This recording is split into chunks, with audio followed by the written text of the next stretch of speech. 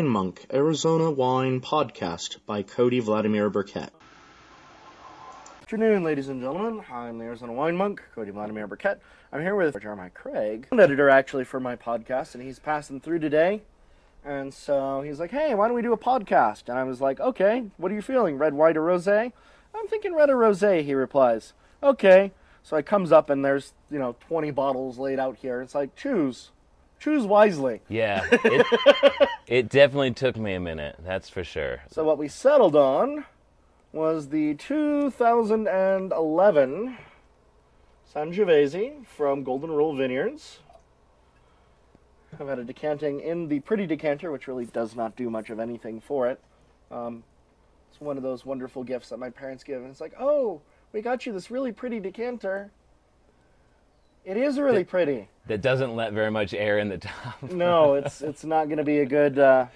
Only slightly more than the bottle itself. Yeah, but, it's pretty. It is pretty. And Sangiovese is, I think, just a pretty grape out here.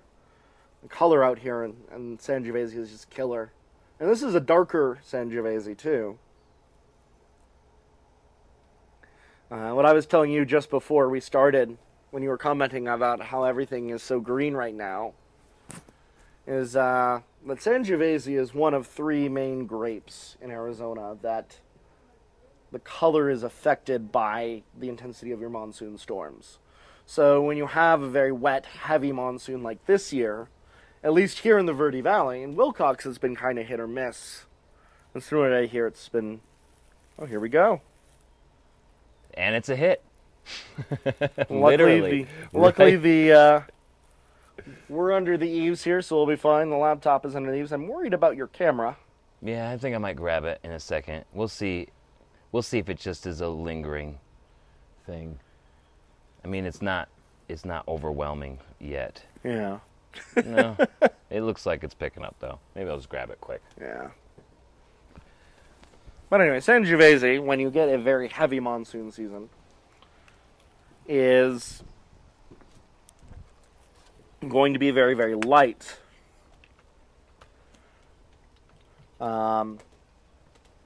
Actually, a really excellent example of that in comparison would be if we decide to crack open the 2012 Sangio from Passion, because that was from Fort Bowie, and that year Fort Bowie got slammed with heavy, heavy monsoon.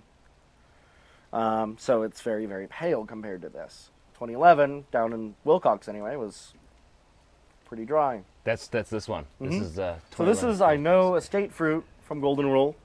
I don't know who the winemaker was. Oh!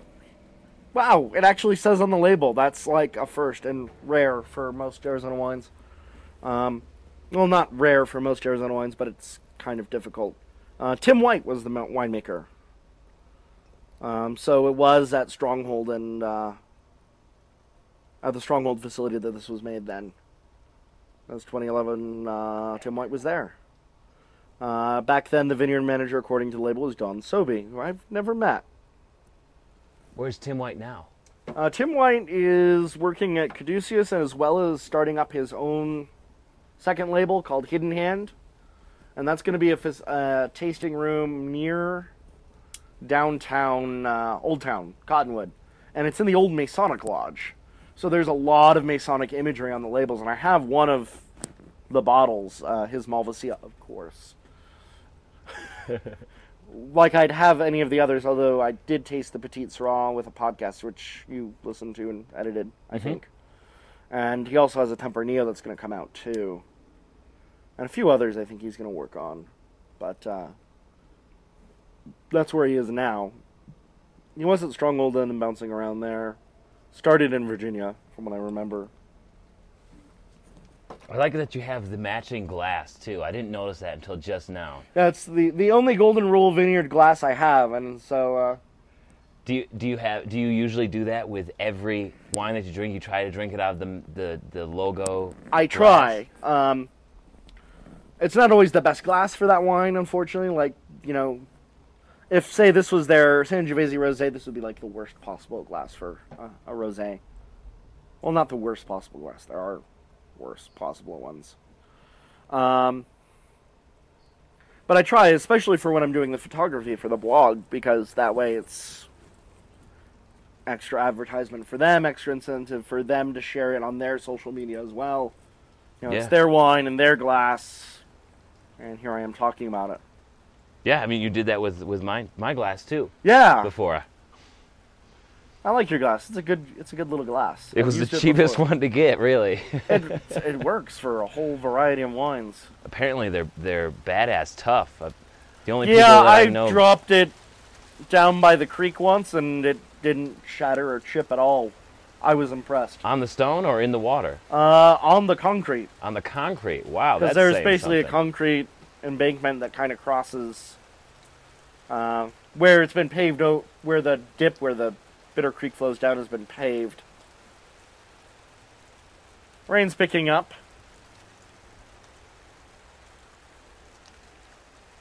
You can try to chase us off. I love desert rain. I was just thinking about that this morning. The desert rain is just one of the best feeling things that you can ever It is. experience. After it's done, or even during the process of the rain, it's just like the whole land is just relieved, and you can feel that relief in the air. I just love taking walks in the desert when it's raining, or just being outside. Same here. I mean, this whole monsoon season, it's honestly one of the reasons why I came back after the 2 years in Boston. Because I miss the monsoon. I miss those storms. Like, I missed being able to also see 50, 60, 70 miles in various directions. Right? And it's been raining so much I haven't been watering the vines, which is probably why they're looking rather peckish. Well, I've kind of been purposely abusing the Concord because it's a Concord. Well, that one right there has got a pretty good cluster on it already. And that's Cab Franc. Actually, that one's grafted onto Vitis arizonica rootstock. What does that mean? It's the native canyon grape to Arizona. Oh, okay. There's some people experimenting with it. The problem I've heard with it is that because that grape is not hermaphroditic, you would need male and female plants in order for it to actually work in a vineyard. So that one was clearly a female plant. The other one on Arizonica rootstock is clearly a male because it didn't produce any clusters. But Is yeah. that disappointing, or you No, still just- like it there because, I still like it there, and eventually it's going to go, theoretically, in my own vineyard. Theoretically, once I get the land and everything. you are getting some splashes there on your laptop. I'm going to move that in a little bit more. Trying to duck and cover underneath the... I'll have one soaked pant leg, but whatever. Me too. It's pants. It's not, and it's rain. It's not, sulfuric acid or something. I hate when that happens.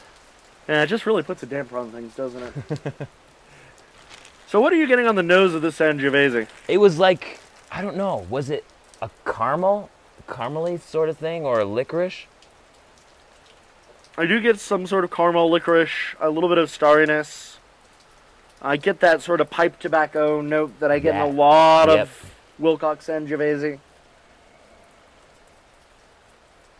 That's why I kind of wanted to go with one of the, I don't know, either a Tempranillo or a Sangiovese or a Rosé, because those are my favorite ones down here. Well, the Syrah is my absolute favorite, but I feel like I want to try something new too for this. And plus, because your collection is out of this world for Arizona. I wouldn't say I have the biggest collection of Arizona wines. I mean, someone out there must have more.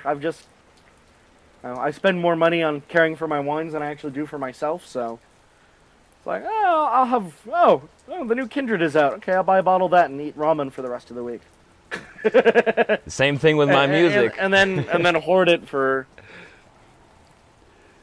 forever and ever and ever. Same thing with my music. I'm just on the road and I'm just eating canned foods. This is bread that I made. Oh, so, nice. I'm just trying to cut as many corners as I can to save as much money as possible so I can do this. I'm also getting a little bit of sort of cherry and Definitely cherry. not so much plum, but like a strawberry raspberry.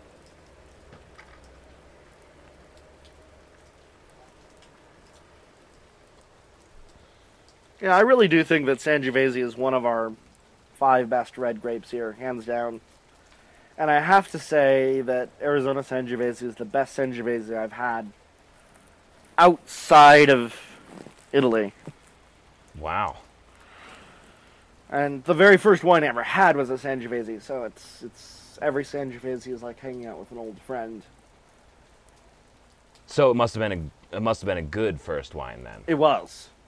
It was a Chianti Classico. I forget the vintage. I want to say it was a 1999.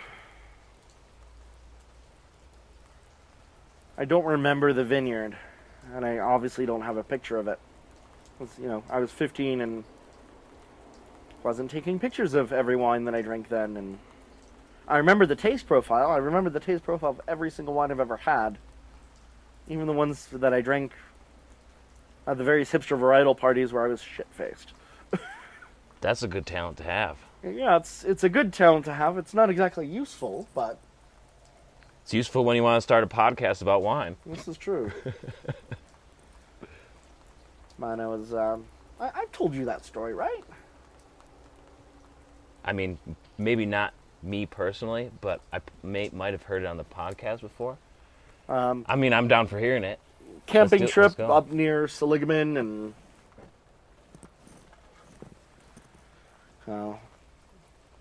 my dad's friend pulls out this bottle of Chianti Classico for the spaghetti sauce that he's making from scratch in the middle of the Arizona woods, and uncorks it and pours about a third of it into the sauce and takes a swig and hands me the bottle. Says, "Here you go, lad. Be a good lad and finish this off for me." Go to my dad. He goes, or rather I say to him, "Hey, Dad, Dan gave me this bottle of Chianti Classico.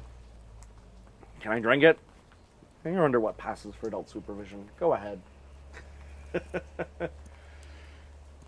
Had it with Emil, it was great, but what really clinched it was drinking it under the first time the Northern Lights were seen in Arizona in 80 years. Wow.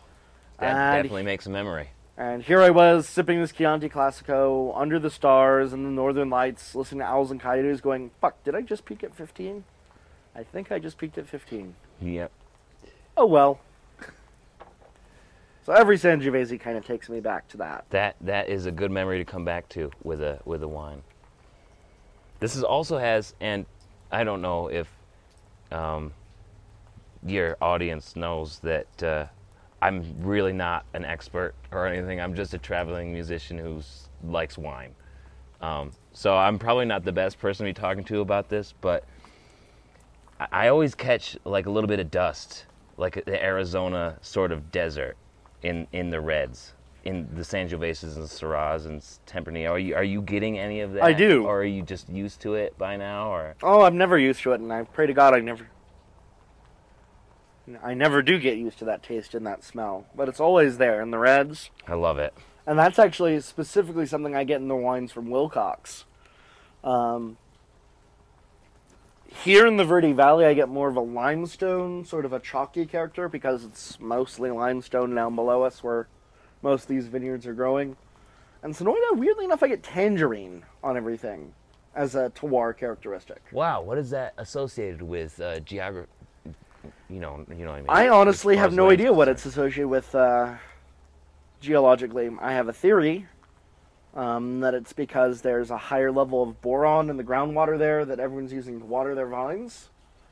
But I can't prove it, and, I probably could prove it somehow, but I wouldn't begin to know, and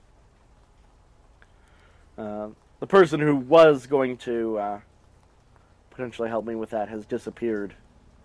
But that's, anyway, for now, my theory on that is that it's because there's extra boron there, but in the groundwater. And I don't know how that would affect taste or palate, but it's one of those things that I know is specifically different about the Sonoita area versus Wilcox or here in the Verde, that sort of thing. I've noticed some orchards when you make that drive. But are there like tangerines or orange orchards in the Sonoyta area? No, it's too cold.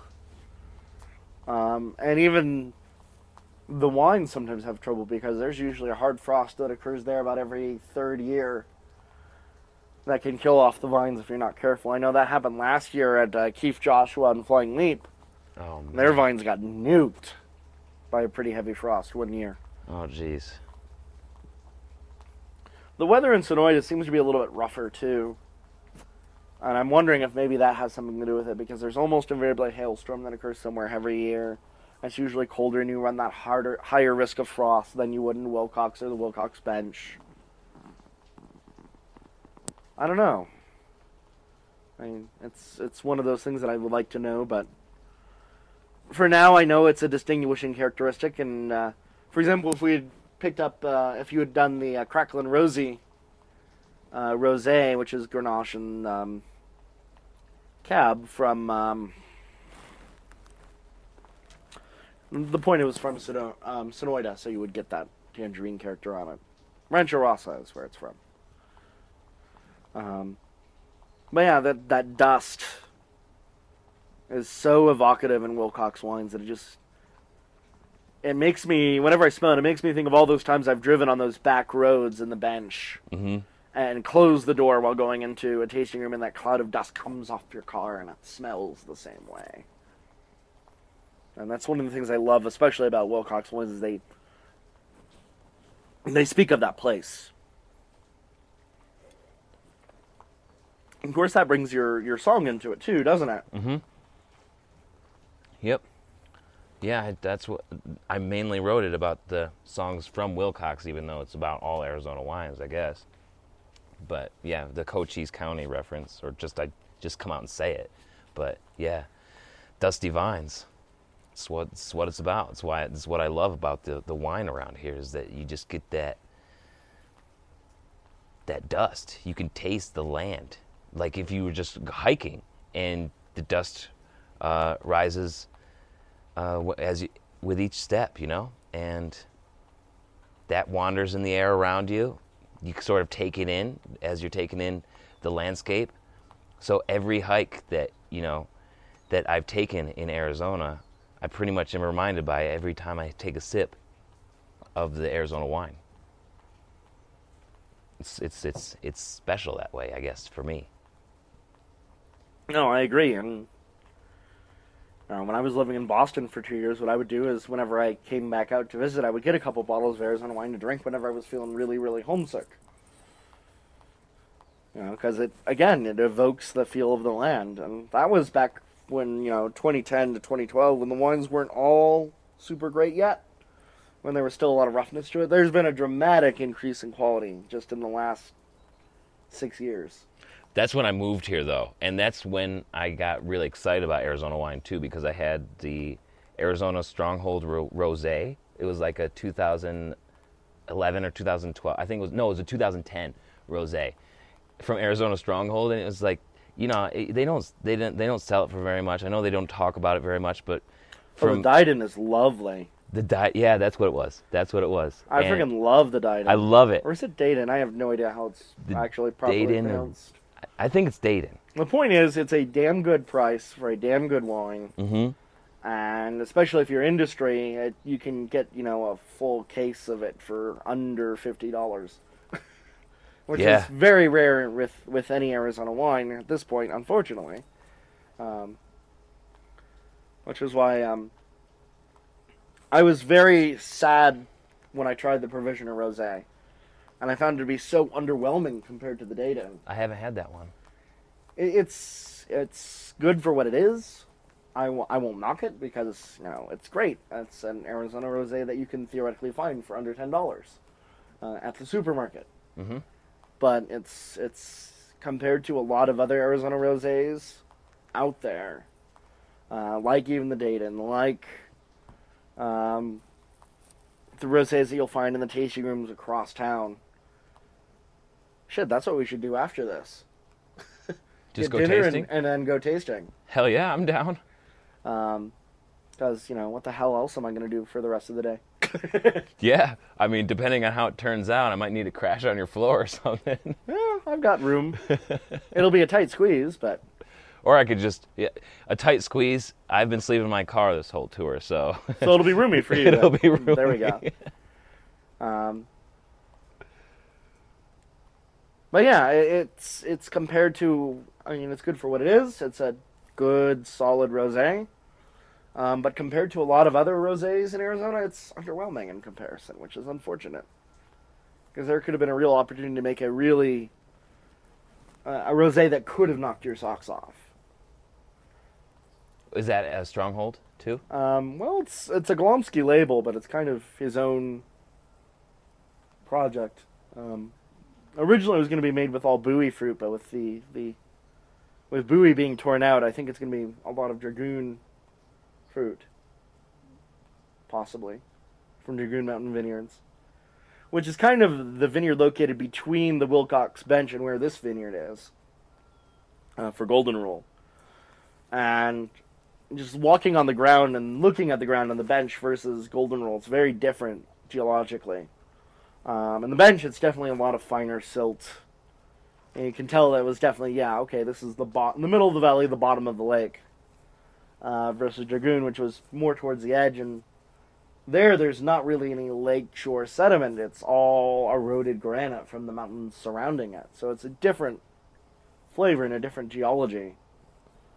And Pierce, I'm looking very forward to seeing what Four Tails is going to do with their estate vintages, and they haven't released any estate vintages yet. Their two vintages that are out right now are from Pillsbury grapes. But they've got their first harvest of Tempranillo this year, their first harvest of Viognier, second harvest of Cab. I think their first harvest of Estate Syrah too this year. So they must be a brand new estate then? Yes. Okay. They're pretty new. Very new label. Very new vineyard. They named it after all four of their dogs, so Four Tails, four dogs. Nice. So far, they've depicted a different one of their dogs on each of the labels, which is, I think, awesome. That is awesome. I just played at a brewery that does that with their beer. They had a whole bunch of Bernesians. They have St. Bridget's Brewery out in Moses Lake. Yeah,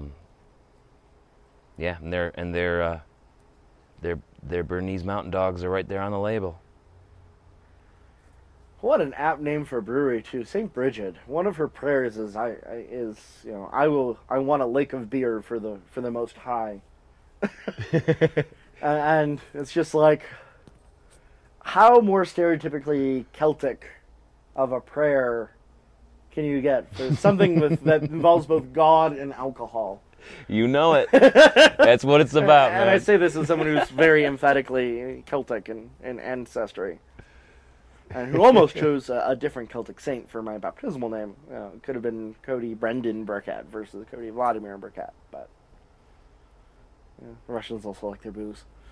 Not so much wine, though. Although there is some great wines coming I've heard, out of the Crimea. I've tasted Russian sparkling wine, but I've not had any of the Russian reds. Huh.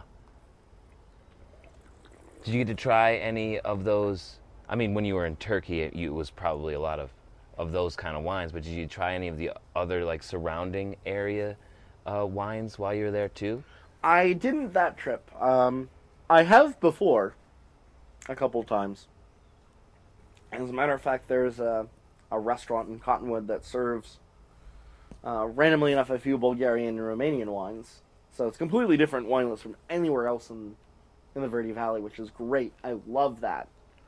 Because, okay, I can be like, okay, I've had 6 different rosés at Arizona, at different Arizona wineries. Let's finish off at Farside Bistro for a bite to eat. Oh, they've got a Bulgarian rosé. I don't know what grapes are in it. I don't know if it's indigenous Bulgarian varietals or say, Cabernet Sauvignon and Syrah and Pinot Noir that's been planted there. I don't know, but it tastes very clearly different, and it's just interesting to see how that compares. But I've done that before, and I love Georgian wines, too, and I really think that some of the Georgian varietals would do very well out here. Saperavi especially for reds, and I've that's never a fun had that one because I have an Armenian one and a New York Saperavi in my stash. You from the Finger Lakes? Yeah, Okay, I cool. think you said you found one when you were there and tried it. Maybe I did. I don't remember. Oh, yes, I did. I didn't like that one, though. Okay. Now I remember now. Oh, geez. I'm getting water from the roof dripping into my water glass. Oh, darn. You're contaminating It's your water horrible. with water. It was just Which just surprising, makes that's me- all. Which, again, makes me weirdly think of Dr. Strangelove. You know, I drink only rainwater and pure grain alcohol for my precious bodily fluids. Hey, that's not a bad deal at all, though. I think I would have to have milk in there, personally, somewhere. I'm a big milk kind of guy. Milk is good. I don't know what it is about it, but I have to have my whole milk. Now, I keep wanting to try raw milk, but I haven't found anyone around here who does it, because obviously you have to do it close by. Right. And I don't drink enough milk to make it worthwhile, so it's like, okay, here's my gallon. I'd use it for, like, a bowl of cereal once a week, and then it would go bad, and it's just like, well, shit. Yeah, I've never had the opportunity. Well, I'd never given myself the opportunity to drink any raw milk, just because every once in a while I would work on a dairy farm growing up. We would trim cow hooves. Oh, wow. Yeah, and it was not very. It was not a very pleasurable line of work. So whenever I got the chance to leave, I did it immediately. I didn't stick around very long after I got paid. So yeah, I never did it. I was never interested in drinking raw milk, I guess. Yeah, dairy farms are not someplace I want to be anymore. Yeah. It was good pay for when I was, 15, 16, maybe 14. I don't remember exactly when I started it, but other than that, I didn't really like it at all. I mean, the cows themselves are just completely dumb to begin with, and when you work with the younger ones, they're all just horrible. They are just complete bitches. You can't do anything. You're trying to help them by getting their wounds on their feet, or taped up, or just trimming them, or maybe not dehorning. I can understand why they'd be disappointed when you take their horns off, but there's no reason to be that much of a bitch as a heifer. So I mean, I just hate them. They're the worst. They're the worst animals on the planet, as far as I'm concerned, are the dairy cows. Well, and clearly we need to get some cheeseburgers after this. It's vengeance. Cheeseburger vengeance. That would be a very strange name for a band, actually. Cheeseburger Vengeance? Cheeseburger vengeance. It would be a pretty interesting name. I don't know if it would be a good punk band. Yeah. A vegan punk band. Vegan punk band. Cheeseburger vengeance. I like it.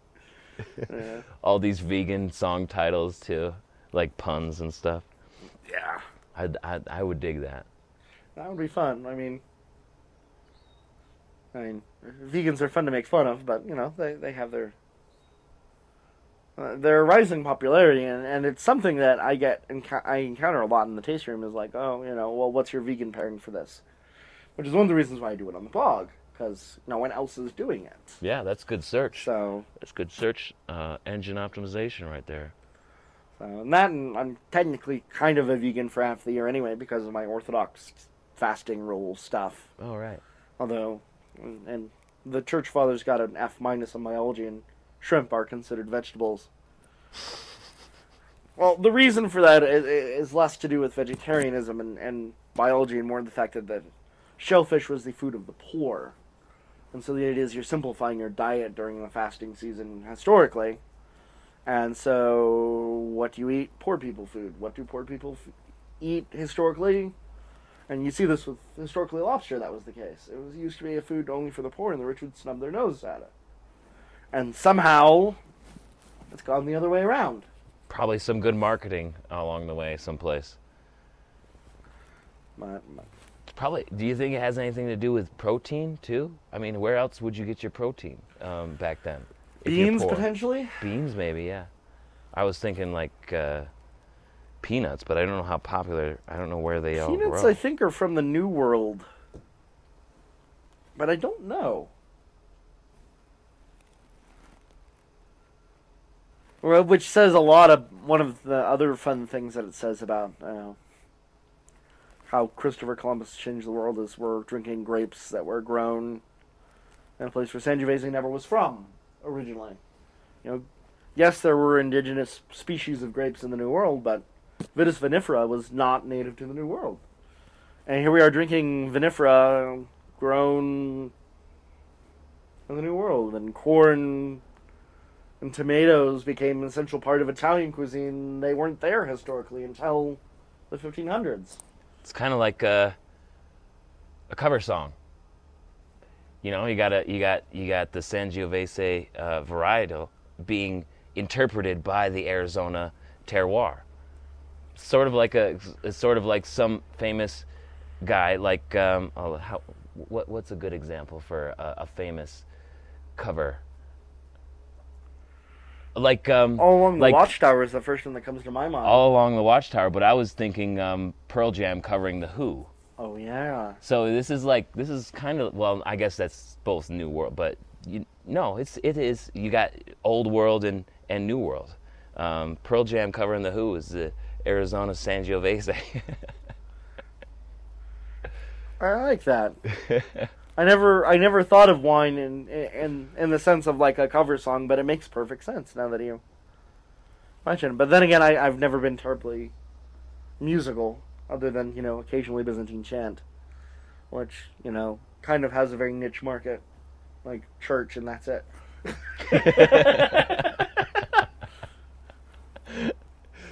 Church and a very esoteric, weird group of people that, share my faith for the most part. Orthodox people are weird. I should know I'm one of them.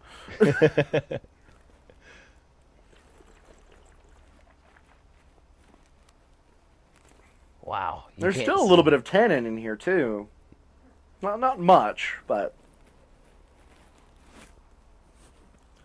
the tannins, the dust, that sort of cranberry. Yeah. This wine is nearing the end of its... it's peaking now, I think.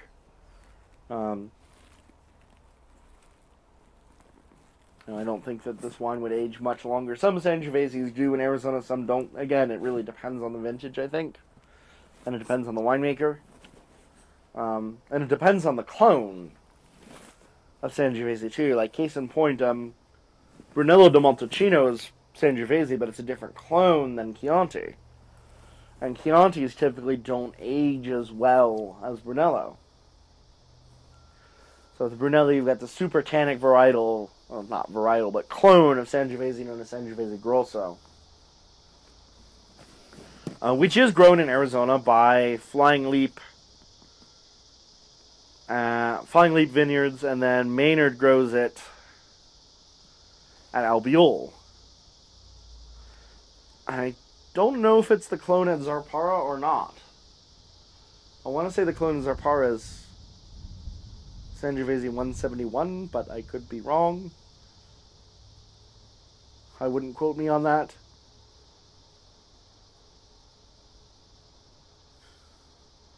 But somehow it's a more tannic clone that ages better. And this, as far as I'm aware, the Sangiovese Golden Rule is not Grosso. So it doesn't age as well because it doesn't have that as much natural tannins in it that Sangiovese Grosso does. Now, if you take the Kitsune at Caduceus or Flying Leap Sangiovese a couple of years ago, from I want to say the 2012 or 2013 vintage, it's going to age well because A, it's Grosso, so it has more tannins to begin with, and B, they were aged in oak for longer anyway, which also imparts some tannins, especially in new barrels. And the rule of thumb in the Brunello di Montalcino region, I think, is you have to age your Brunello in new French oak for 2 years, and then bottle age it for either an additional year or an additional 2 years. I can't remember offhand which it is. So it's already got 4 years of age. This is the youngest Brunello that you're going to get. Wow. Just because of that particular rule for it.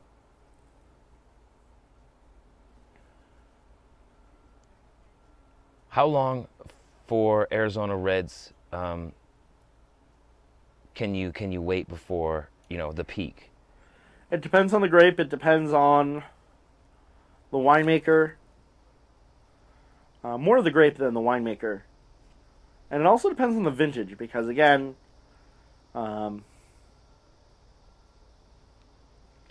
some of the grapes are also affected by the rains tannin-wise, others are not. Sangiovese tends not to be. Cab Sauv is. Merlot isn't. Tannat doesn't seem to be. I would say probably the longest you can age a wine in Arizona would be an Arizona Tannat. You could probably age that for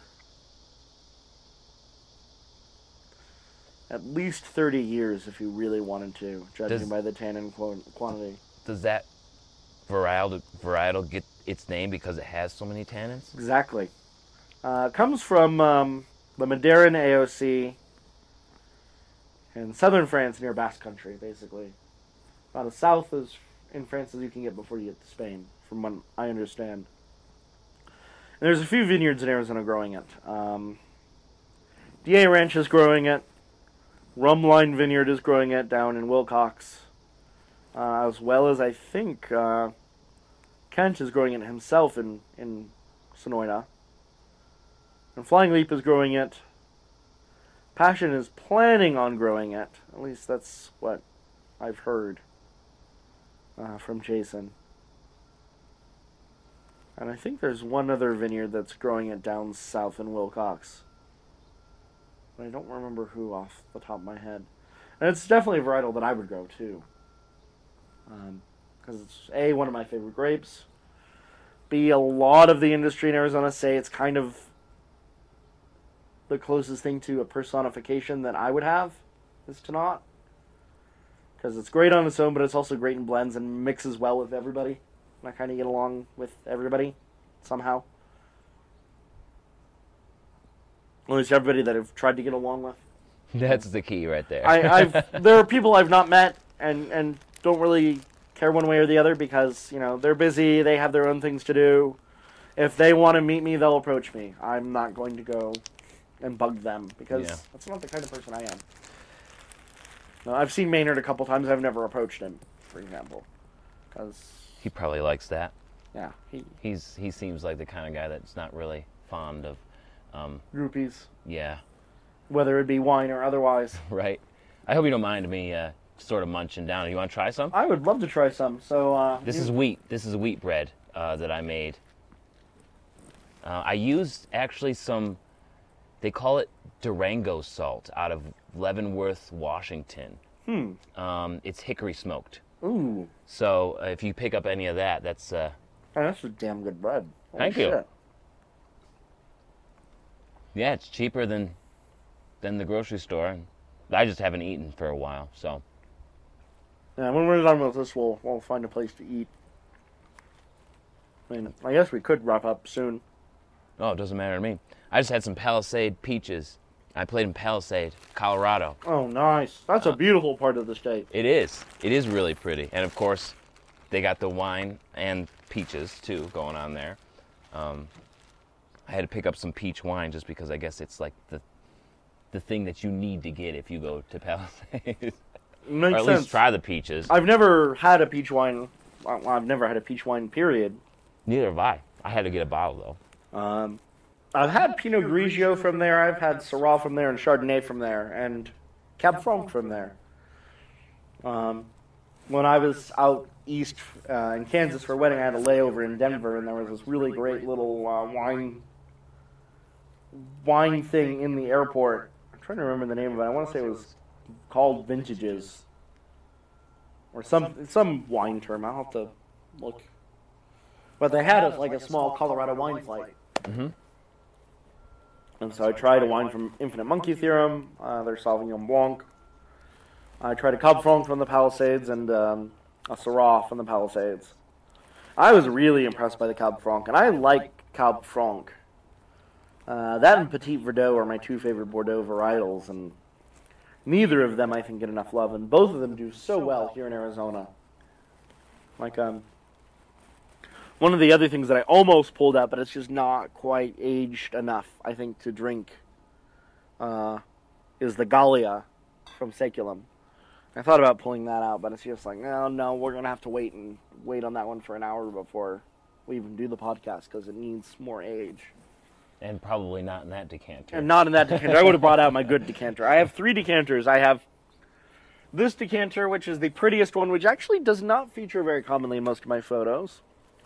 I have the intermediate decanter, which is the very angular one,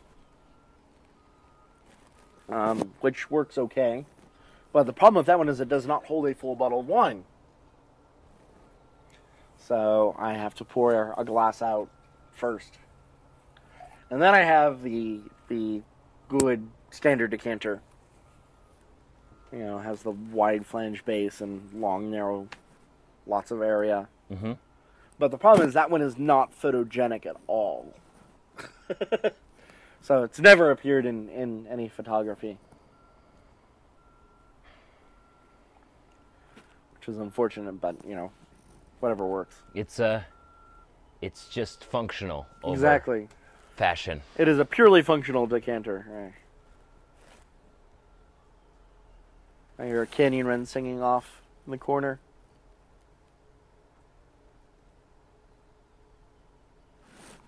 It's my favorite bird species, as a matter of fact, but that's neither here nor there. Well, the storm is, I think, past. I can't see what's going on behind us, but It looks like you still got something to cross over there. I mean, you can't see the mountains. oh, the storm is definitely passed in front of us now. I don't know if it's going to hit House Mountain or not, and that might interfere with the Saval pick on Saturday. But, well, I can't see House Mountain. It looks like it's going kind of straight versus to the northeast, which is where House Mountain is. Yeah, I couldn't believe it when I was driving here. I mean, I haven't been back in a year, but this is the greenest I've ever seen it around here. I couldn't believe it. I mean, it looks good green. You guys wear green very well. Yeah, it's not a color we normally wear here in the desert. This was a good choice. Thank you for pulling this one out. You're welcome. I can't argue with Arizona Sangiovese, so I don't know. You said you liked it, so Yeah. cheers. Cheers.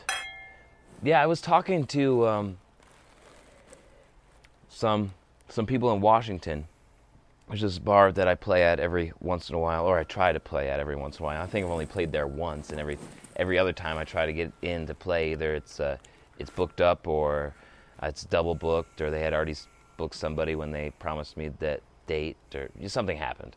But still, it was a place that I go, and the guy was explaining to me that there are the 2 basic kinds of wine people when you come right down to it. There's the French and the Italian wine people. Is this a theory that has any substantial basis? Well, I'd have to hear what he defines as French and Italian. Does he mean style, or does he mean Style-wise, yes.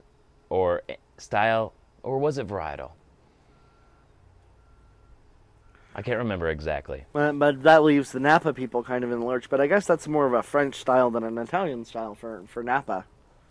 Because, they are using French varietals. Cab Sauv is originally Bordeaux and that sort of thing. But I guess you could say that's... The approach could be, let's serve this wine with food, or let's drink it on its own. That's what it was. Yep, that's exactly what which would be a difference, because the French like to kind of have their wines, from my understanding, on their own. And, wine should stand on its own, not need to have food to shine. And I agree. the Italians are like, fuck you all. Wine is part of the meal. For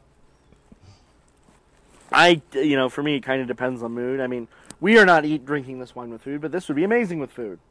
I mean, this, honestly, if we wanted, this would be a great pizza wine. The problem is there's not really a good pizza place in Jerome, other than Grapes, but they don't deliver, for one. You didn't want to drive up the hill? Because there's one right at the bottom of the hill, right? No. Vinny's or something? Yeah, Vinny's is great, but they don't deliver. Although what I've done a few times is I'll call a delivery into the number 1 gas station down below and meet them down there. You just meet them halfway. Like, hey, will you deliver to the number 1 gas station? I live in Jerome, and I'm really craving one of your pizzas, and they do good hot wings, too. I was actually had pizza and hot wings from them last night before the night pick at Page Springs. That's rare out here in the West. I mean, I'm pretty picky about my hot wings coming from the Buffalo area, so I have a high standard. So, but you saying that they're good hot wings?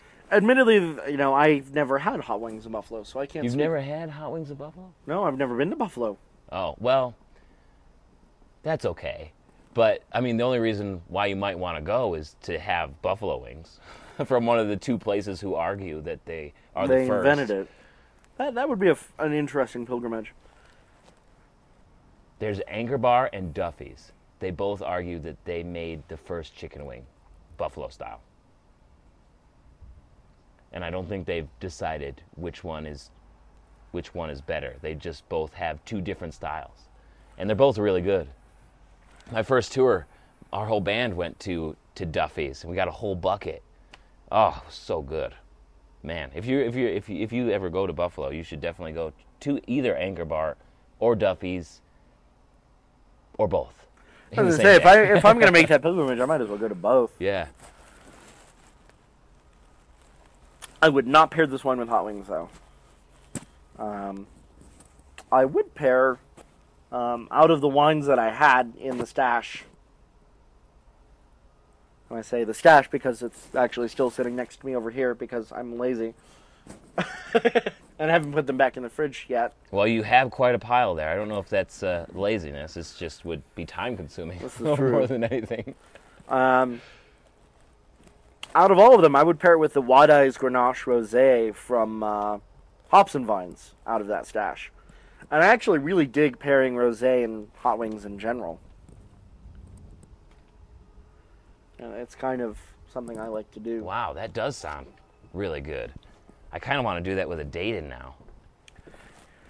The Dayton, I would want to go with teriyaki versus hot, just because it's of that savory flavor profile. Mm-hmm. But again, you totally could. And now I've made myself really hungry. Right?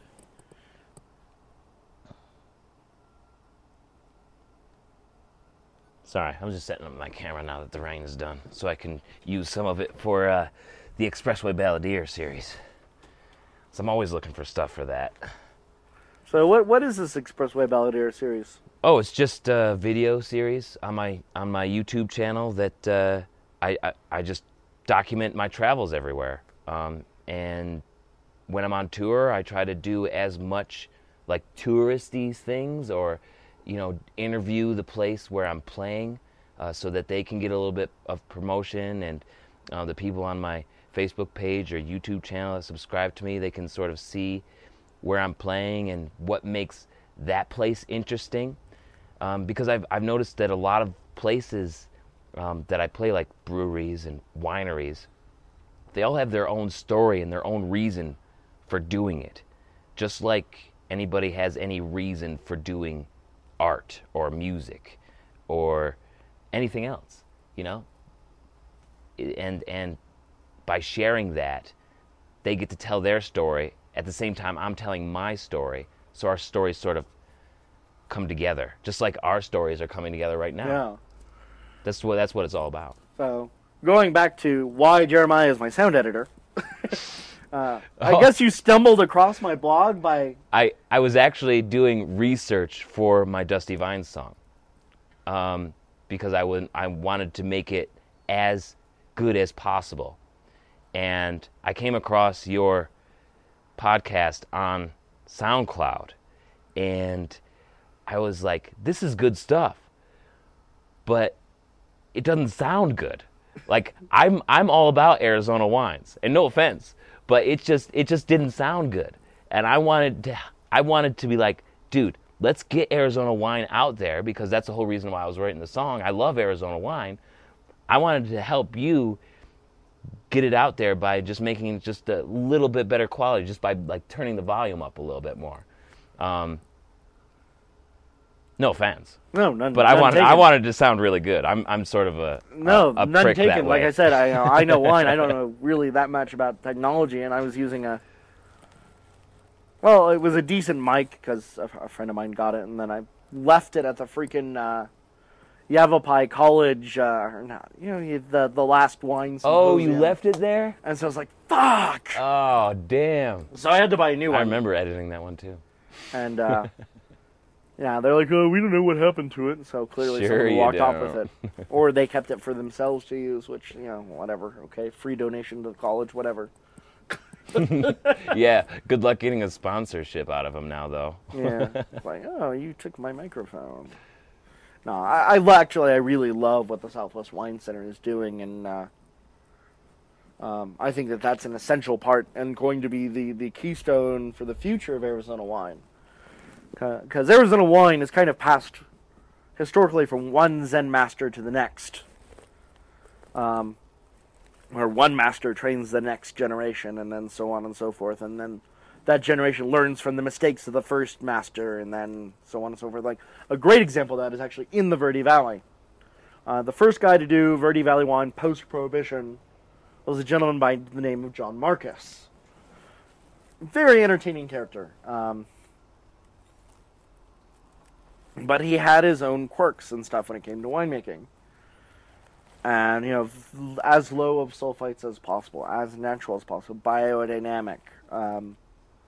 Let's use no pesticides and have, half the vineyard eaten in a year. Right. Sort of thing. But he taught Maynard, Glomsky, Rod Snap, Freitas, someone else in the Verde Valley. I can't remember who the fifth person was, because they left and went elsewhere. I want to say it was Darren Evans who left, and now is actually doing wines in St. George. Oh, wow. He has a vineyard there, growing Malvasia and a few other things. Again, this is a story I've heard. It could be wrong, but it makes for a great story nonetheless. So anyway, you have Maynard, Glomsky, all of these others. They're teaching their people. And Maynard is heavily involved with the Southwest Wine Center, and has done a lot of work there with them, and done a lot of donation and money efforts, and a lot to get that off the ground. Glomsky has his own followers, and so on and so forth. And then you have the people that are coming in from outside the Verde Valley that are sneaking in and doing their own thing, like Pillsbury? Pillsbury's down south. He's growing exclusively down south. Oh, okay, I got you. So he's part of that southern tradition. But his winemaker is coming from kind of outside, even though he's originally from Arizona. That's James Callahan. Great wines. If you ever see any of his wines, his specific label, Rune, is amazing. Best Syrah in the state is the Wild Syrah, in my opinion. Oh, I'll have to try it. I haven't tried that one yet. But so you have basically Maynard and Glomsky and all these others training this next generation of winemakers, and key among that is going to be the Southwest Wine Center. And then from there, that tradition is going to spread across the state, because you've got a lot of people there that not all of them will probably end up making Arizona wine. Some of them will probably end up in Oregon or Texas or Colorado, or after global warming, what the fuck, maybe Kansas or Nebraska. Who knows? Or New York, because there's vinifera wines in New York. Love New York. And so from there on, it's going to spread across this whole, tradition, which also weirdly enough reminds me of almost like a religious tradition, where you have the founders of that religious tradition, and then their followers, and then their followers' followers, and so on and so forth. holding on to the traditions which they've been taught. At the same time, potentially tweaking them for local usage. For example, in Russia, in Greece, you don't eat fish at all during the Great Fast. In Russia, you do. In Greece, traditionally during the Great Fast, you don't drink beer, because beer is kind of alcohol, but a Russian said, beer is not. It's not grapes, it's not alcohol, it doesn't count during the fast. It's liquid wheat. Yeah, it's just bread. It's just bread that's been turned liquid. Do you have more bread? Yeah, please, help yourself. That's damn good bread. Unfortunately, there's no alcohol in it. Well, we've got the wine. Yep. Although, have you actually been to that brewery down in Cottonwood?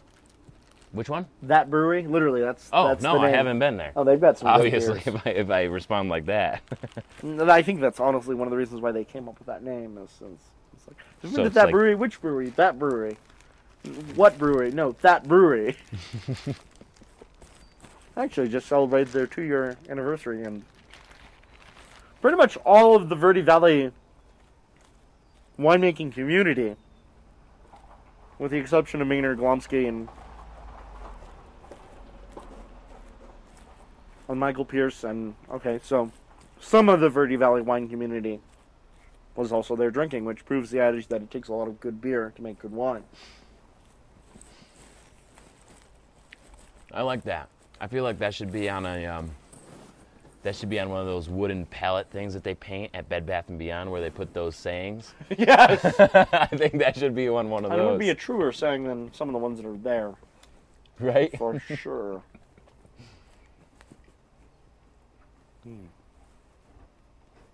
This bread also has just the right amount of sweetness to it, too, which is great.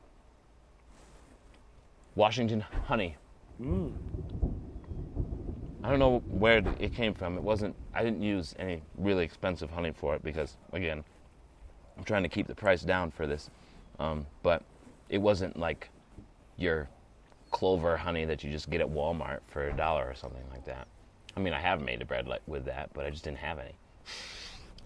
No, there's actually a guy down in Camp Verde who moved here specifically because he thought this would be a great terrain.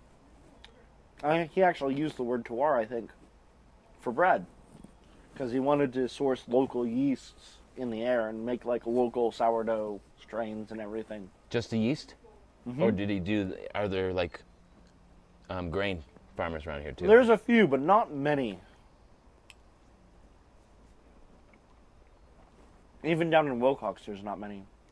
And actually, I was talking to Mark Barras of Flying Leap about that, and he's like, most of the local wheat strains don't seem to do too well for making alcohol, because one of the things that they're doing in the distillery is making whiskey.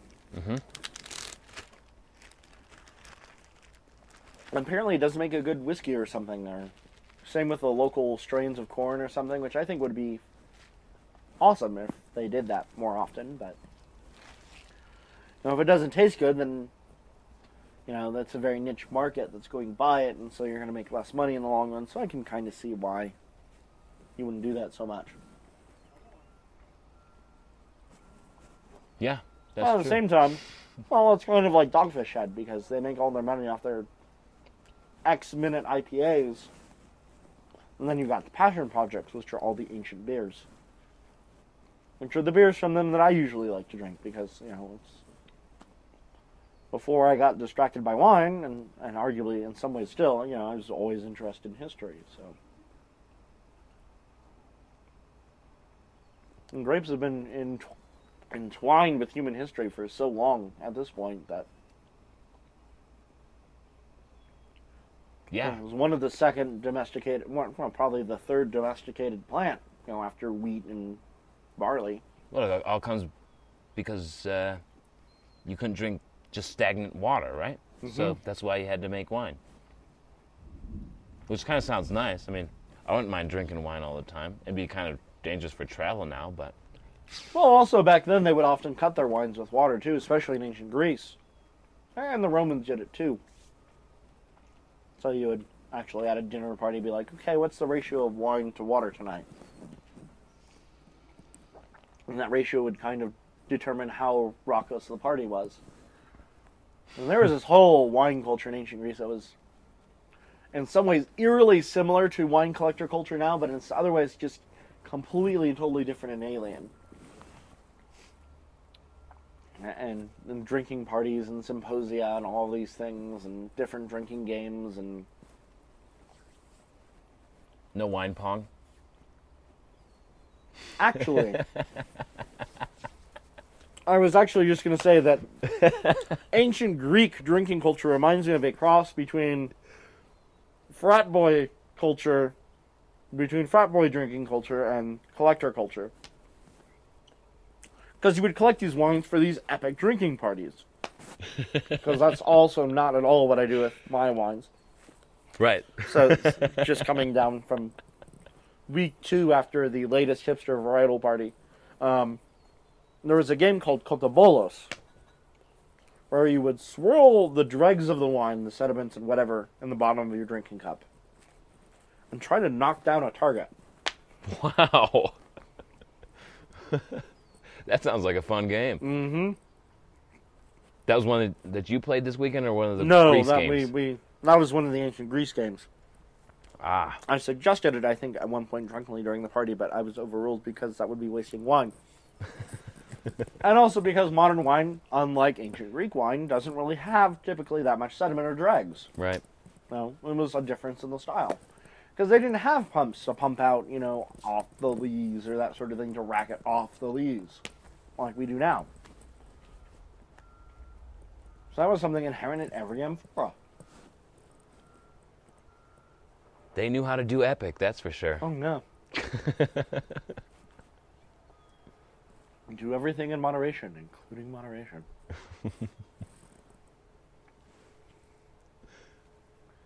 Well, looks like that storm is halfway to Sedona by now. I took 89A down here. It's probably why I was just a few minutes late, but I had to take that drive. Oh, I wasn't complaining. I literally had just gotten out there, so... Yeah, I was about to call, but then I was like, well, I'm only going to be like 5 minutes late from when I said I was going to be here. And I brought the book, so I wasn't too concerned, because like, oh darn, I'll have to read my book outside. Yeah. It's horrible. Horrible. And How dare. And it's Dune, so yeah. You have all afternoon. Which weirdly enough also makes me think a lot about wines out in the desert, is that whole book is partially, when it's not about politics, it's about ecology.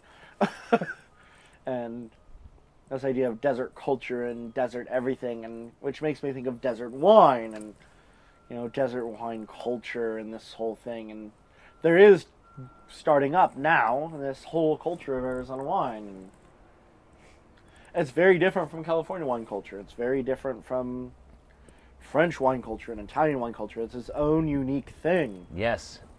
That's why I love it so much. Especially, I don't know about now, but because I've been gone for about 1.5 years. But when I got here, it was like you could meet the winemakers. They were there.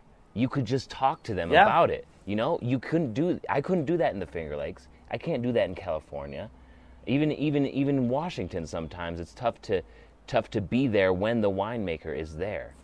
But the winemaker is there a lot of the times. Or if not, he's easily accessible. Like, oh, here's his card. Ask him whatever questions you want. Yeah, and you can talk to them. And I think that's what made me realize that what people are trying to do is so similar, because what winemakers are trying to do and sort of interpret the land through the wine and through their harvest of the grape is exactly the same thing about what some musicians are trying to do with interpreting the stories that they hear from people, or the experiences that they have every so often. That's why I made such a connection here. I mean, I liked wine in the Finger Lakes growing up in that area, but I didn't make a connection to wine until I was here. And I think that Arizona will always have that for me. That's one of the reasons why I like this state so much. And speaking for myself, someone who's been drinking Arizona wine essentially since I was 22, I had an Arizona wine on my 21st birthday, but it was from Kokopelli Vineyards, so it was horrible. And it set me off of Arizona wine for an entire year, because that's how bad it was. Thank God. Funny story. And I think I mentioned this in the podcast I did with Stronghold, with Corey and John Scarborough. Mm-hmm. The vineyard that Kokopelli Vineyard used to own, is Bonita Springs Vineyard from Arizona Stronghold now. So the very first Arizona wine I had was a Gewürztraminer, and it was horrible. I had last year a Gewürztraminer from those same vines, made by different people. The vines were cared for differently, and all of these different things, and it was the best Gewürztraminer I've ever had outside of Germany.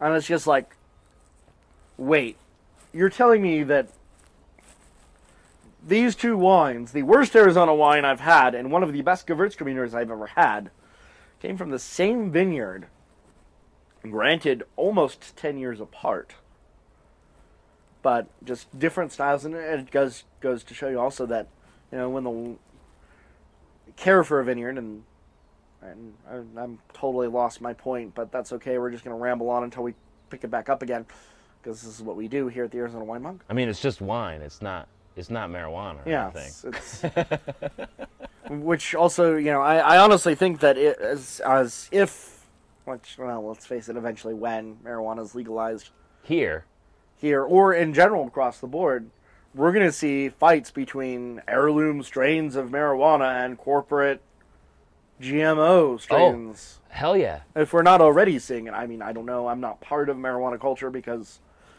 I don't really smoke it because it does nothing to me. So at this point, it's just like, why waste the money on that when I can buy a bottle of wine? Mm-hmm. But I really think that's something that we're going to see in the long run there for what that prediction is worth. Now we've gotten completely off tangent from Gewürztraminer. We can go with it, though. I mean, it's legal in Washington. And if you go into a dispensary in Washington, they'll tell you all about the different strains and what it tastes like the little hints that you get off of them. It's when you go and you talk to somebody at a dispensary, it's like talking to somebody at a winery. It would be like talking to you at Passion Cells. Like, what would I get off of this wine? And then you tell me exactly what I would get off of that wine. That's what it is like talking with somebody at a dispensary when they're trying to tell you about their weed. It's a pretty interesting experience. Which raises a very interesting question. Has anyone tried to do like a marijuana and wine pairing party? I'm sure they have. I know they've done marijuana and beer pairing. Which makes more sense because hops are closely related to marijuana, from what I remember. They do IPA. There's actually parties for marijuana and IPA pairings. Why am I not surprised it's IPA? Why am I not surprised? Right. A, because it's popular. B, because again, hops are you already related get to a scent too. They already smell similar too. Yeah, that's so true. Shit. It's pretty interesting, especially leaving those states that it's illegal and then going back into them. It's like, it's a big deal, and then all of a sudden when you come back to where it's legal, it's like, it's not a big deal. Like, who cares? It's just like, okay, you bought some wine. Okay, you bought some weed. It doesn't matter. It's like, cool, you're going to have fun. Good for you. Yeah. It's completely different.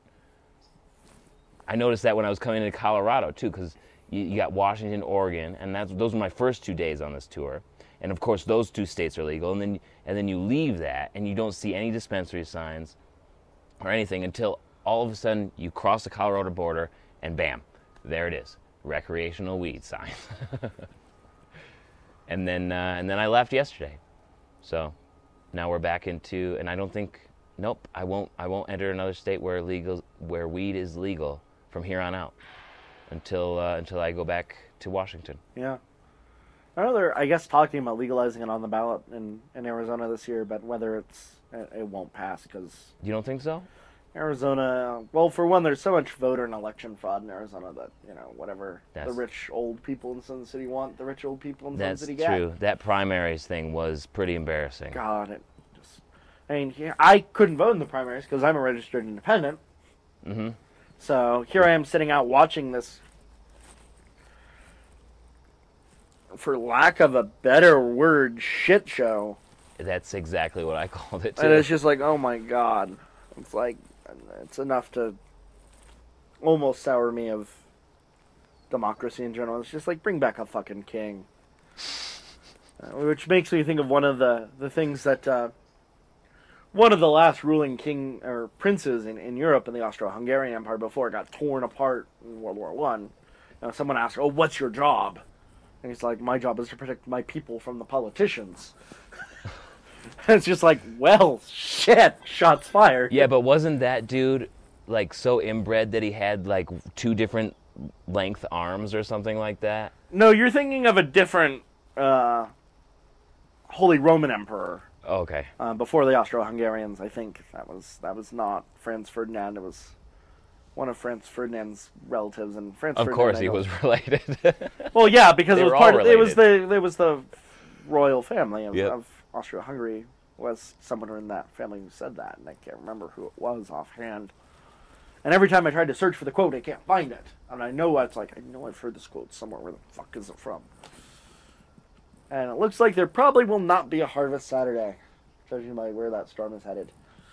What do you think that's going to do to the overall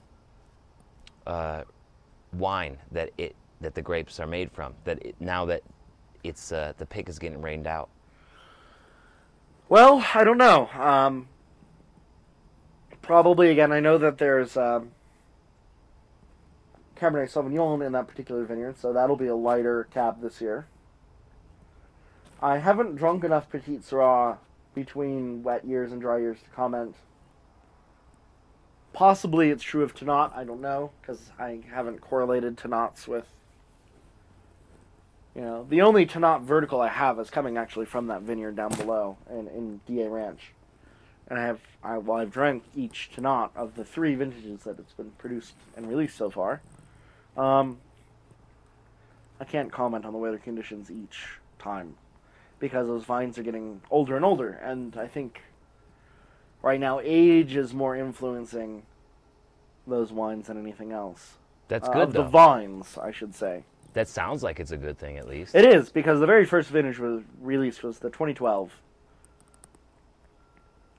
And it was very light for a Tannat. And again, it was their first pick. The vines were only 3 years old. And then 4th pick so far is the best, I think. Or not 4th pick, 2nd pick. Dark brooding tannic. Oh, it's a tarantula hawk.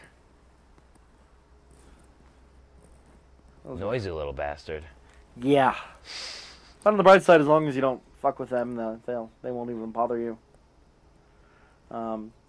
It's pretty much a good rule for everything. Yeah. Well, it's a wasp whose sting is so painful that supposedly the best way to cope with being stung by a tarantula hawk wasp is to lie around screaming until the pain goes away. What about, is it as bad as a bullet ant? I hear that's the worst. I heard it's almost as bad. Really? But again... Just listened to a podcast where there's this tribe that had to put their hands in these mittens where bullet ants were woven into the mittens itself, so they had to stand there for 10 minutes and not do any, like you just had to stand there. You couldn't make a sound or else you were deemed not a man. And this is when you're 10 years old.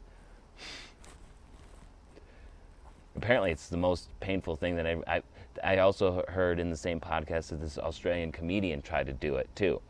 And he had to go to the hospital because he was screaming so much. Oh my god. Yeah, that. Boy, they don't make us young men like they used to. Nope. Because the idea of doing that just is like, yeah, I'd rather just stay not a man for the rest of my life. Yeah, I don't need to stick my hand. Bullet elf. Wow. Bullet ant gloves. Do not need to do that. That is not on my bucket list. Not at all. Yeah. I mean, once just to see how bad it hurts, just to get a little bit of perspective. But I don't need to stand there for 10 minutes getting stung consecutively. Oh my god. For 10 minutes by multiple bullet ants. Yeah, it sounds like a really great way to like lose feeling in your hands for the rest of your life. Right?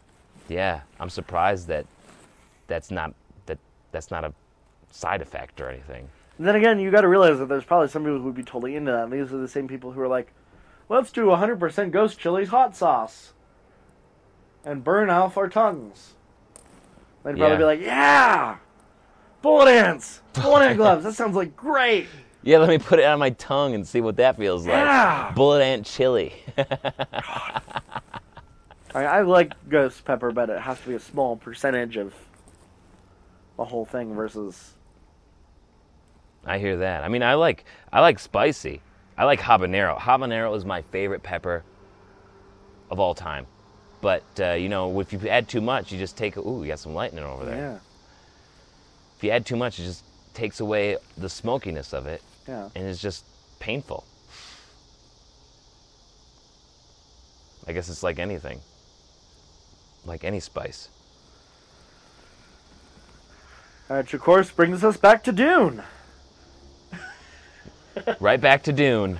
The spice must flow, the sleeper must awaken, the wine must be drunk. Actually, on that note, we should probably get some food. And we need to get some pictures before the wine goes away entirely. You quoted Dune. You said the wine must be drunk. Yeah, but we need to get the picture, so that way I have a picture for the podcast first. And then we can drink the rest, and then we can go food, and... And we should probably close up. Yeah? Theoretically. It's about that time? About that time. Righto? Yeah, Righto. It's been an hour and 18 minutes almost. Well, gang. Till next time. It's weird, because normally I'm looking in the microphone, I'm looking at the camera, and they're completely opposite directions. And you have a mic on you, too, so like, it doesn't matter. Oh my god! There's so many. Oh, there's a rainbow. I know, it's like a horizontal rainbow, That's too. really cool. I've never seen a horizontal rainbow like that. What does it mean? It must mean something. It means the light's coming from a direction to produce a horizontal rainbow. Man, you just... I mean... that's a buzzkill. That is a buzzkill. Science. Science. Science is a buzzkill. Science. Science ruining fun since 1568. I actually had that as a t-shirt. Or not, I've seen that for a t-shirt somewhere, and I had like a unicorn and a dragon and something else. And it's like, science ruining fun or ruining fantasy or something since some random year in the 1500s, and I was deeply amused. It's true, though. But anyway, we're going to finish the rest of the Sangiovese, watch the rainbow, and then get something to eat. Until next time, gang. This is Cody, the Arizona Wine Monk. Jeremiah Craig. I should have had you bring your guitar up to do the song. I don't know why I wasn't... We could splice it in later if you want. It's not that big of a deal. That's true. We could. I mean, you are talking to an audio guy, so I could easily You probably just put even it have on. a better version that you could just splice in at the end of this. Yeah, but that wouldn't be as, fun or... you gotta play off of what's going on. Yeah. Off of the situation. We could record it by the waterfall. We could do that too. Because it's way too far for any vines in town. Well, no, that's not true. There is a grapevine up on the 300 level where Jerome Winery used to be. And it's a Chardonnay... Well, there's two vines. There's a Chardonnay vine and a Syrah vine. So maybe we could go up there before... Is that... Whose vineyard is that? It's just two vines growing there. It's not anybody's vineyard. Or the town steps. Actually, the town steps would be good acoustically. Yeah, we'll do that after dinner. Sounds good to me. So, okay, now that we've gone through all those tangents, we're going to finish the rest of the wine, watch the storm, watch the rainbow, get some photos, and then eat. Well, thanks, Cody. You're welcome. That was a lot of fun. It was. Thanks for coming. Till next time, guys. Let me know what you think about this song. I haven't recorded it yet, but if you find any mistakes in it, let me know, because I want to make this as factual as possible. Awesome. All right?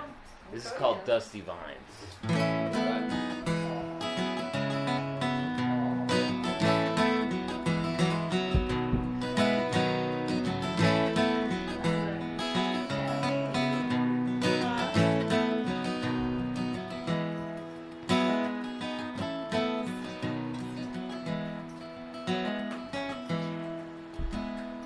blood of the land is in the body of the West, and you can tell around harvest time. The fruits of labor make it a grand one to savor, along with the struggle in the vine.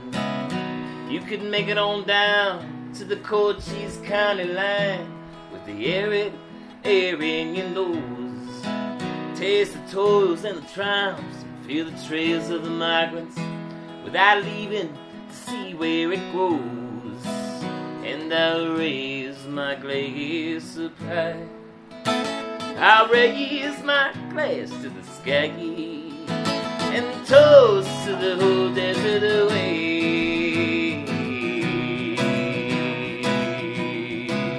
Yes, the West is still wide when you look on it for miles, but there's a new kind of gold rush this time, bringing the riches straight to your lips. It's the wine from this dusty vine. It's the wine from this dusty vine.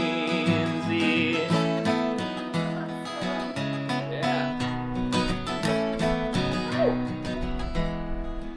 This has been the land of the fighters since we learned what it offered, and it's always rewarded the tough.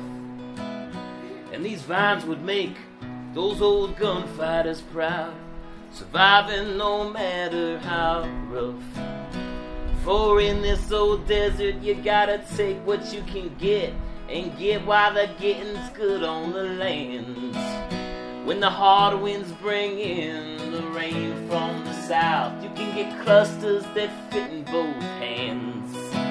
And I'll raise my glass up high, I'll raise my glass to the sky, and toast to the whole desert away. That's what I'm talking about. Yes, the West is still wide when you look on it for miles, but there's a new kind of gold rush this time, bringing the riches straight to your lips. It's the wine from this dusty vine. Yeah.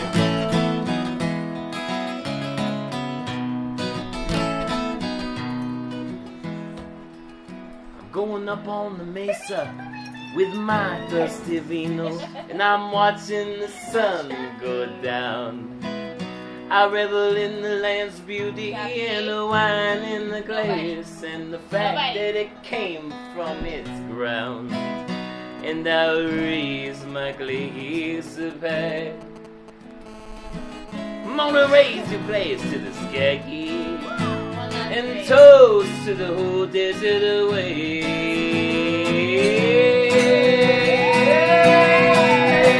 The West is still wild when you look on it for miles.